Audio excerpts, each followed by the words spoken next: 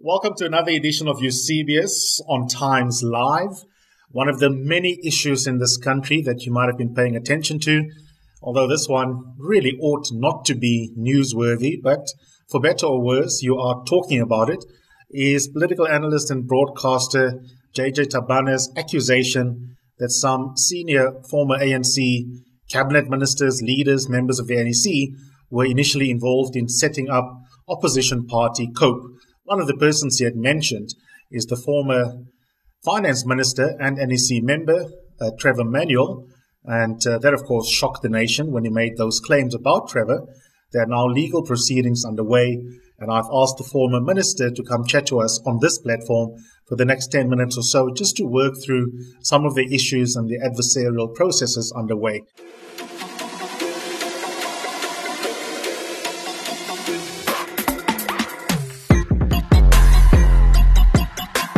You're listening to Eusebius on Times Live. That's this latest podcast on Times Live. And it's me, Eusebius McKaiser, exploring the major issues of the week. That means you're going to hear a lot of law, politics, and ethics, how they intersect, and how important these stories are in the life of all South Africans. When people zone, their children must know these are sellouts. They put saliva on the paper. Mr. Julius Malema whispered and said, sing it, sing it. And then they share that zone. No, I'm not going to apologize. Can I have my iPad, please?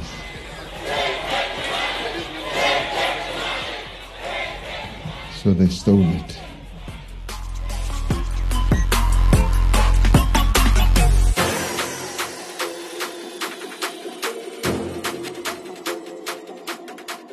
Thank you so much for coming to the Times Live platform.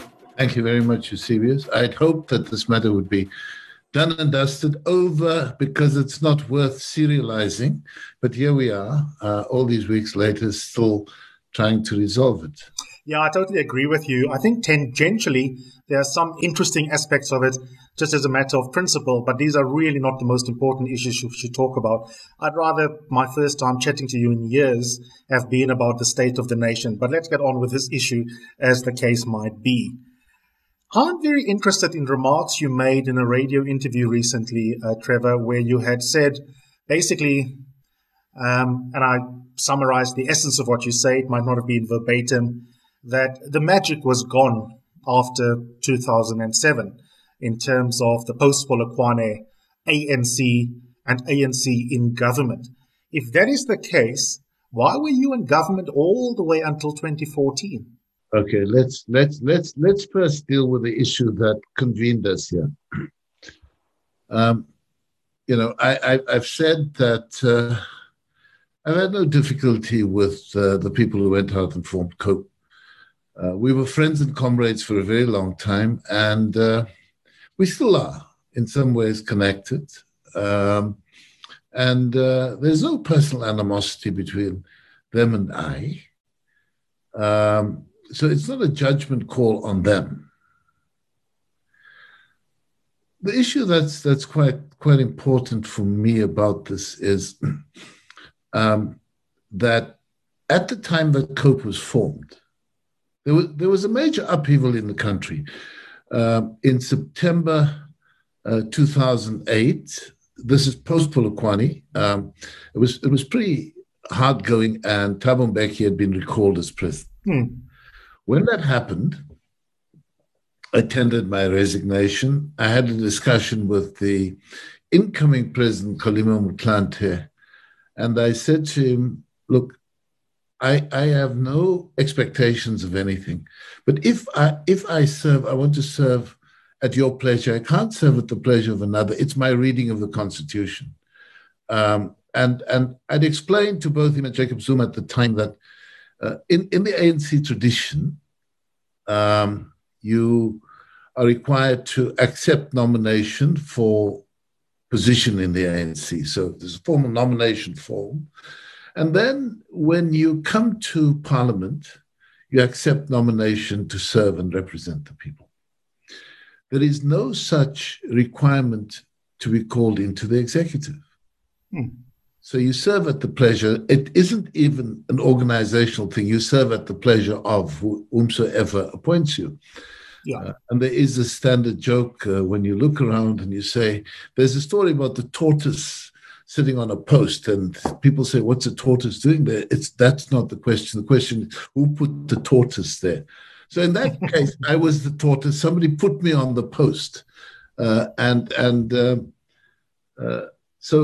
I couldn't, in that situation, be involved in the formation of another political party. They didn't consult me. We weren't in conversation about this issue. I think it would have been entirely duplicitous of me to be on the NEC of the ANC. I could have resigned like other people did, and to be a cabinet minister with profile, and to be involved in the establishment of a political party against the party in power. It would have been entirely duplicitous, and I think it's that breaks me about JJ's statement. Now, I mean, it's a ludicrous kind of statement at one level. I think if, as finance minister, I were anywhere close to the formation of COPE or any other political party, and nobody picked it up, not a single sure. journalist, not a single analyst, nobody picked it up. For JJ to make this claim, not just about me, because he includes other people like Tito Mboweni and Enoch Godongwana. Maybe he's got a thing about finance ministers past it. But and what I did was to invite him to recant his statement. I totally get that, Trevor. Trust me, there is a connection between my first question and the issue that occasions our podcast interview. You, with hindsight, I assume, don't feel that it is duplicitous to have harbored a personal judgment of an ANC in decline post-2007 and remaining on in the NEC as an ANC member and also in cabinet. You don't think that it's contradictory to be in government and to secretly think this ANC is on the decline? Look, there were a few of us who'd been on the NEC for a long time by the time Polokwane came. It was a very hostile environment. I'd been on the NEC then for about 16 years, since the first conference of the ANC back in South Africa in 1991. So at one level, I thought, let's call time out. And there were a few of us who were of the same kind of vintage on the NEC. And we were in discussion and thought, let's give this thing a try and see whether we could persuade the matter differently. Bear in mind that the ANC has been such an important part of my life and our lives growing up. Part of a life when membership of the ANC carried a minimum sentence of 5 years. I was speaking to a comrade of mine at the time, and he said, I can't leave the ANC because the ANC is like my clan. It's my Sidugo. It's what I am. It's defined who I am. And I may become less active, but it can't leave me, and I can't leave it. It's that kind of relationship. It's a DNA thing, if you must. Or Stockholm syndrome. Well, there's that too. But I decided to remain on the NEC. Well, there were a few of us who remained on the NEC post Polokwane, and some people resigned after Thabo Mbeki was recalled in September. So this is some 9 months after Polokwane. I opted to stick it out until the next conference, which was 2012. I wasn't going to be involved on the NEC any longer. After the tumult that accompanied because I resigned in September. Yeah. But the letter of resignation actually leaked to the press, and the Rand fell out of bed. And I knew that this is bad for democracy. It's bad for an organization. It's bad for me. And I was very clear that I couldn't continue being finance minister. So in February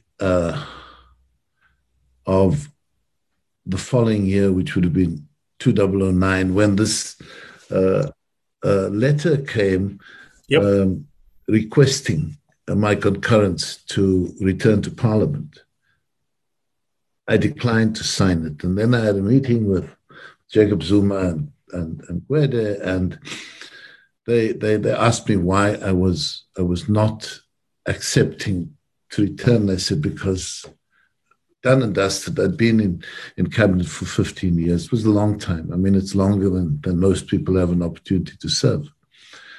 And then I explained the story about the finance ministry, and they were.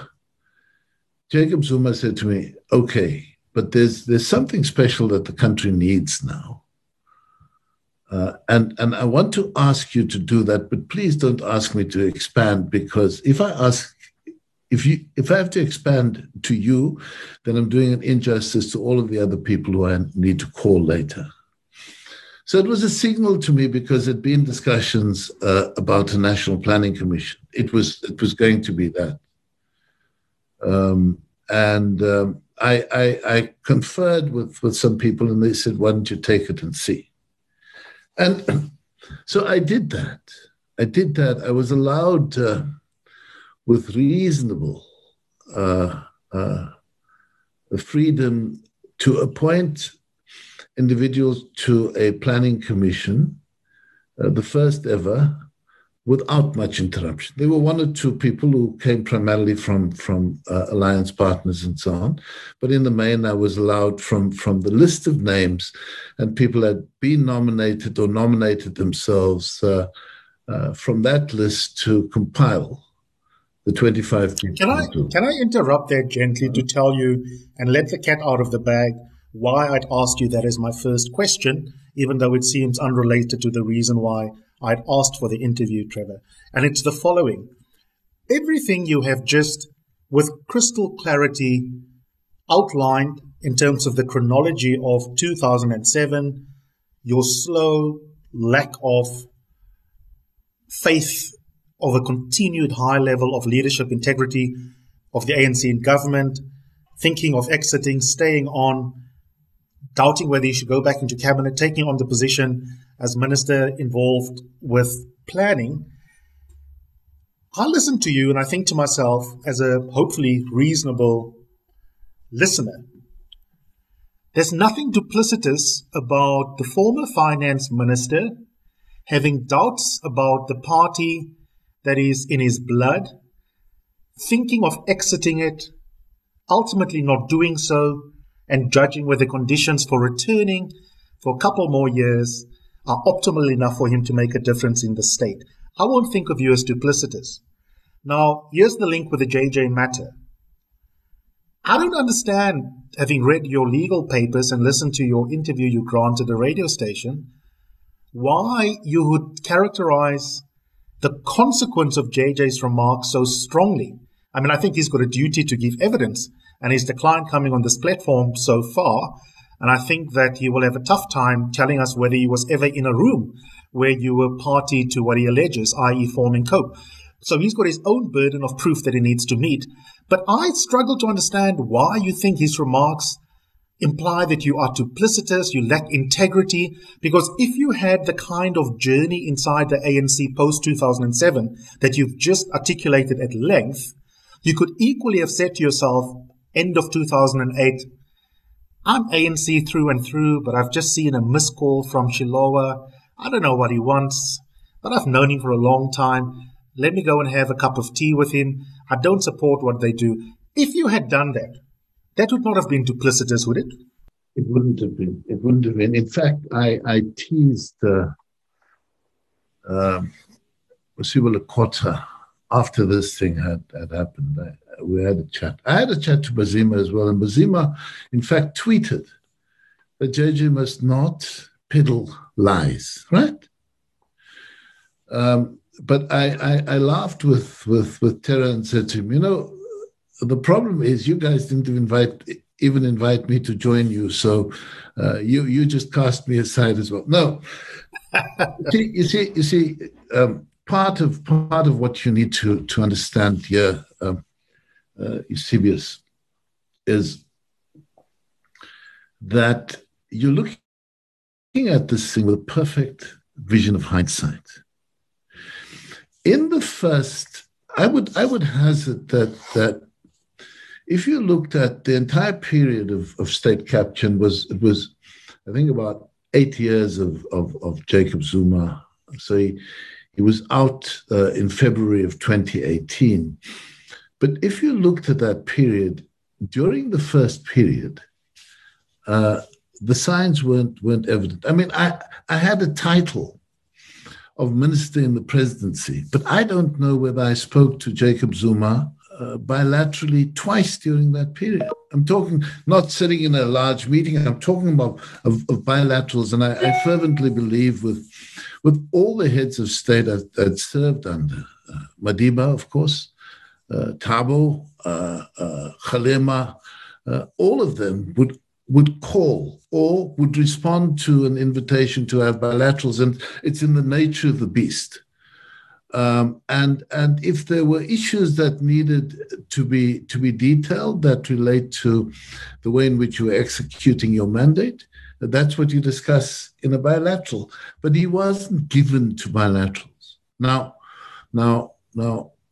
I'm sure he had bilaterals with all kinds of people in the private sector. He may have had bilaterals with other ministers and so on.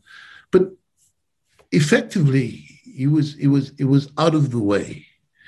And, you know, we worked assiduously at putting together this planning commission in a rather curious arrangement because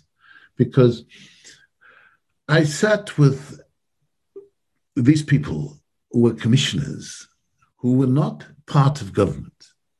The deputy chair was Cyril Ramaphosa, but if you look at the range of people, I mean, I could say to Jacob Zuma when we're putting this group together, you know, I think Bobby Godsall would be a major addition to this. He said, okay, I can accept that. I said, you need to know that Bobby's been a member of the DA and its antecedents. So he's not a member of the ANC, but I think he said, this is not an ANC process. It must be a national process. And when somebody gives you a free hand like that, and you know, I think that independently, the commissioners could tell you that there wasn't any kind of ANC leaning on what there was certainly no Jacob Zuma leaning. And we ran a process that saw us producing, firstly, a diagnosis of what we thought was worth looking at in a plan. Then we produced an interim plan, which we released on the 11th of November 2011. And then we took that to all political parties and other institutions. I mean, it was an interesting exercise because it was so distinctly national and not ANC. I had this discussion with Helen Zille, who was, I think she may have been the mayor at the time, mayor of Cape Town, but she was also leader of the DA. And she said to me, we chatted because I'd gone along to meet with all parties. I mean, even small parties like Minority Front. They invited me to Chatsworth. We had this meeting, IFP. So she said to me, I'd like the commission to come and address the federal executive of the DA. And I said, fine, perhaps Cyril and I should not attend because we are NEC members of the ANC. And she said, not in your life. In fact, if I can get both of you into that meeting, it would be quite important. And so we were seen as doing a national piece of work that wasn't narrowly. It was tied to government, but not tied to the party. But you see, this is my point, though, because this brings us back to, and I just have 2 or 3 more questions. I know you're traveling. This brings me back to the crux of the matter. I reflected on this and I thought to myself, what's going on here? As a commentator myself, like JJ. And I thought, okay, JJ can sometimes be contrarian, shoots from the hip. He's making some allegations against you, but he's got a duty, politically, discursively, ethically, to tell us what the evidence is. And maybe that's why he hasn't granted interviews yet. But similarly, I think to myself, actually, it doesn't matter what the odd Twitter troll thinks. It doesn't matter what Lindiwe Sisulu thinks, Trevor. The bottom line is you are actually a media darling. Your integrity in the eye of the average person is so strong for the kind of work that you've just re-inscribed into the public space that the idea that your reputation hinges on what JJ thinks or what the Minister of Tourism thinks in a publication of Iqbal's survey, you and I both know that that's ludicrous. So isn't your response over the top, given how strong your reputation genuinely is? Look, I mean, there are various aspects to this. And I should just say that the other person who I'd written to about this matter, a guy goes by the name of DJ Spoo, who hosted JJ at the time. DJ Spoo has taken down this clip from something called Maverick's Corner or something like that. The Hustler's Corner. Hustler's Corner, and said he doesn't want anything to do with this. He apologizes. Now, that was all that JJ had to do. You see, there's something quite fundamental about this. And for me, it's an underlying philosophical point. And this is preventing the normalcy of what I call post-truth. You see, and I think that all of us would be familiar with the presidency of Donald Trump. And the fact that, I mean, somebody counts, because it's the United States, that for the 4 years that he was president, he told an average of 14.6 lies a day. You see, that is paka post-truth. That is now. I think that what we must require of each other is respect to verify. Now, JJ is a media personality, and if he acts in a way that says, I won't allow the facts to get in the way of a story I want to tell, I think you descend into a kind of Fox News type of environment.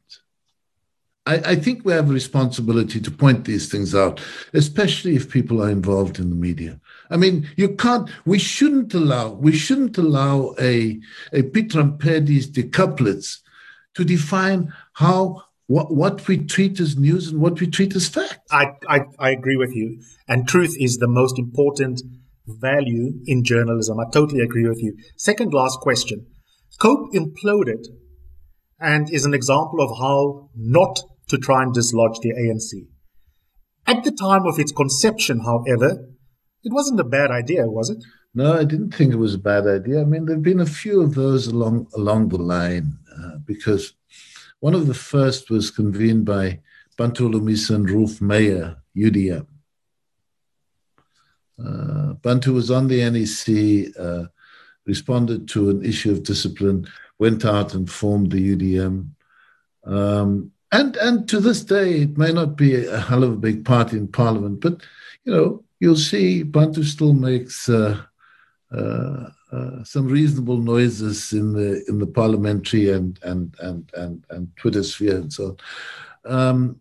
So it's not necessarily a bad idea. I think it was rather poorly executed, and the challenge was not in the significant following that they had in the 2009 elections, not the people who stepped up and put their cross next to COPE. I think it was leadership, and hubris in particular had a big part to play in the conduct of people. And the fact that there was nobody to kind of mediate the influences. Now, whether that mediation should have been a role fulfilled by Bishop Dandala. Remember, he was actually there right at the get-go, or whether it was somebody else. But it just seemed as though Mbazima and Mosiuoa Lekota couldn't see eye to eye, and the project imploded. It can never rise again. Yeah. Last question. The best mechanism for assessing truth and commitment to the verification process that I agree with you is important in establishing whether evidence should be believed or not is, of course, if you have hard material evidence, and the proverbial smoking gun can come in many guises. If there was a recording of you in a meeting, for example, that would be the end of the matter. In the absence of that kind of... At the end of me and my integrity, the end of the matter, no problem. Sure. In the absence of that, however, it is he said. It is him saying, doesn't matter what they say, this happened. And it's you saying to another broadcaster, trust me, I was a finance minister. Which means that it then becomes a matter of the credibility of the parties. And the best way to test that are imperfect mechanisms in the absence of hard evidence, like a robust interview, like an exchange we're having.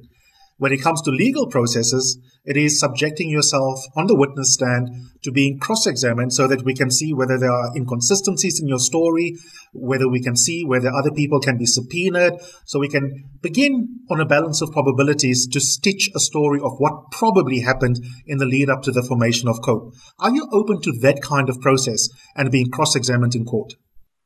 You see, when JJ refused to withdraw, it's the only option that was open. Now, do I want to end up in court? No. I've spent too much time and unfortunately too much of my own money in court processes. You know, the public protector will write in terms of Section 7.2 of her act and require of me, and just to ensure that I can dot I's and cross T's, I have to find a lawyer and fork out money, and it's a very, very expensive process. So do I want to go through the route of court process? You bet I don't. But, you know, if you've said to somebody, look, I hate to do this, but you kind of have to prove what you're saying. When COPE, in the person of Dennis Bloem, issued a statement saying that it's just malicious, when Mbazima issues a statement, a tweet to JJ saying, stop peddling lies, when Mosiuoa Lekota is prepared to step up to the plate and say that we didn't have any association. And in fact, I went to Frinjinwala's 90th birthday lunch on Friday and bumped into an old ANC comrade with whom I've had a number of public spats. And he said to me, you know, Trevor, if you need a witness, you can call me. He says, I was in those founding meetings of COPE. I didn't join them in the end. And, you know, I know that you weren't there. So there's no shortage of people who can verify the fact that I wasn't there. Why JJ is so intent on hanging on to this, I don't understand. I don't understand what his agenda is. Let me just clarify, because I misspoke and I apologize. What I meant with my final question was, I'm not accusing you of vexatiously beginning legal processes. You've explained your logic, and I think it is perfectly acceptable, that truth matters and your integrity matter, and therefore you've had no choice in the absence of him retracting the statements. I totally get that. But once you initiate legal action, as you obviously know, you then have to choose the nature of it.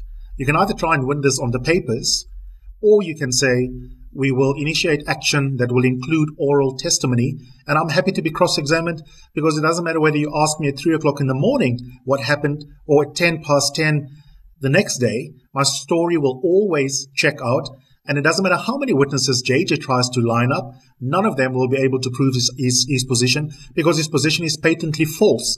Why have you chosen to go the quote-unquote slightly easier route that won't see you being in the docks or calling on your old comrades, as opposed to a process that will allow the best mechanisms in law, cross-examination and oral testimony, to be used? Well, look, there's nothing that I would fear about oral testimony. I mean, as harrowing as it can be, there's nothing I fear about it. Because, you see, this is not a matter of opinion. This is hardcore fact.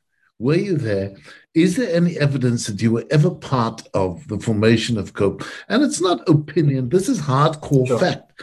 And you can't create fact in the dock. And if he brings witnesses who would claim that they saw me there, they would have to be perjuring themselves. So, it's a slam dunk for me where I'm sitting. I mean, just to remind you of what a litigious sort of person I can be, the EFF, after the appointment of Ed Kieswetter as Commissioner of SARS, claimed nepotism. Now, for me, that is hardcore racism. Two colored guys who happen to come from the same Kasi in Cape Town must be related. That's basically it. And their racism is entirely offensive, and they get away with it because of an idea that black people can't be racist. But they are hardcore racist. They would behave in pretty much the same way as this the toy fellow at Stellenbosch. It's that kind of crude racism where respect for other people is not a feature.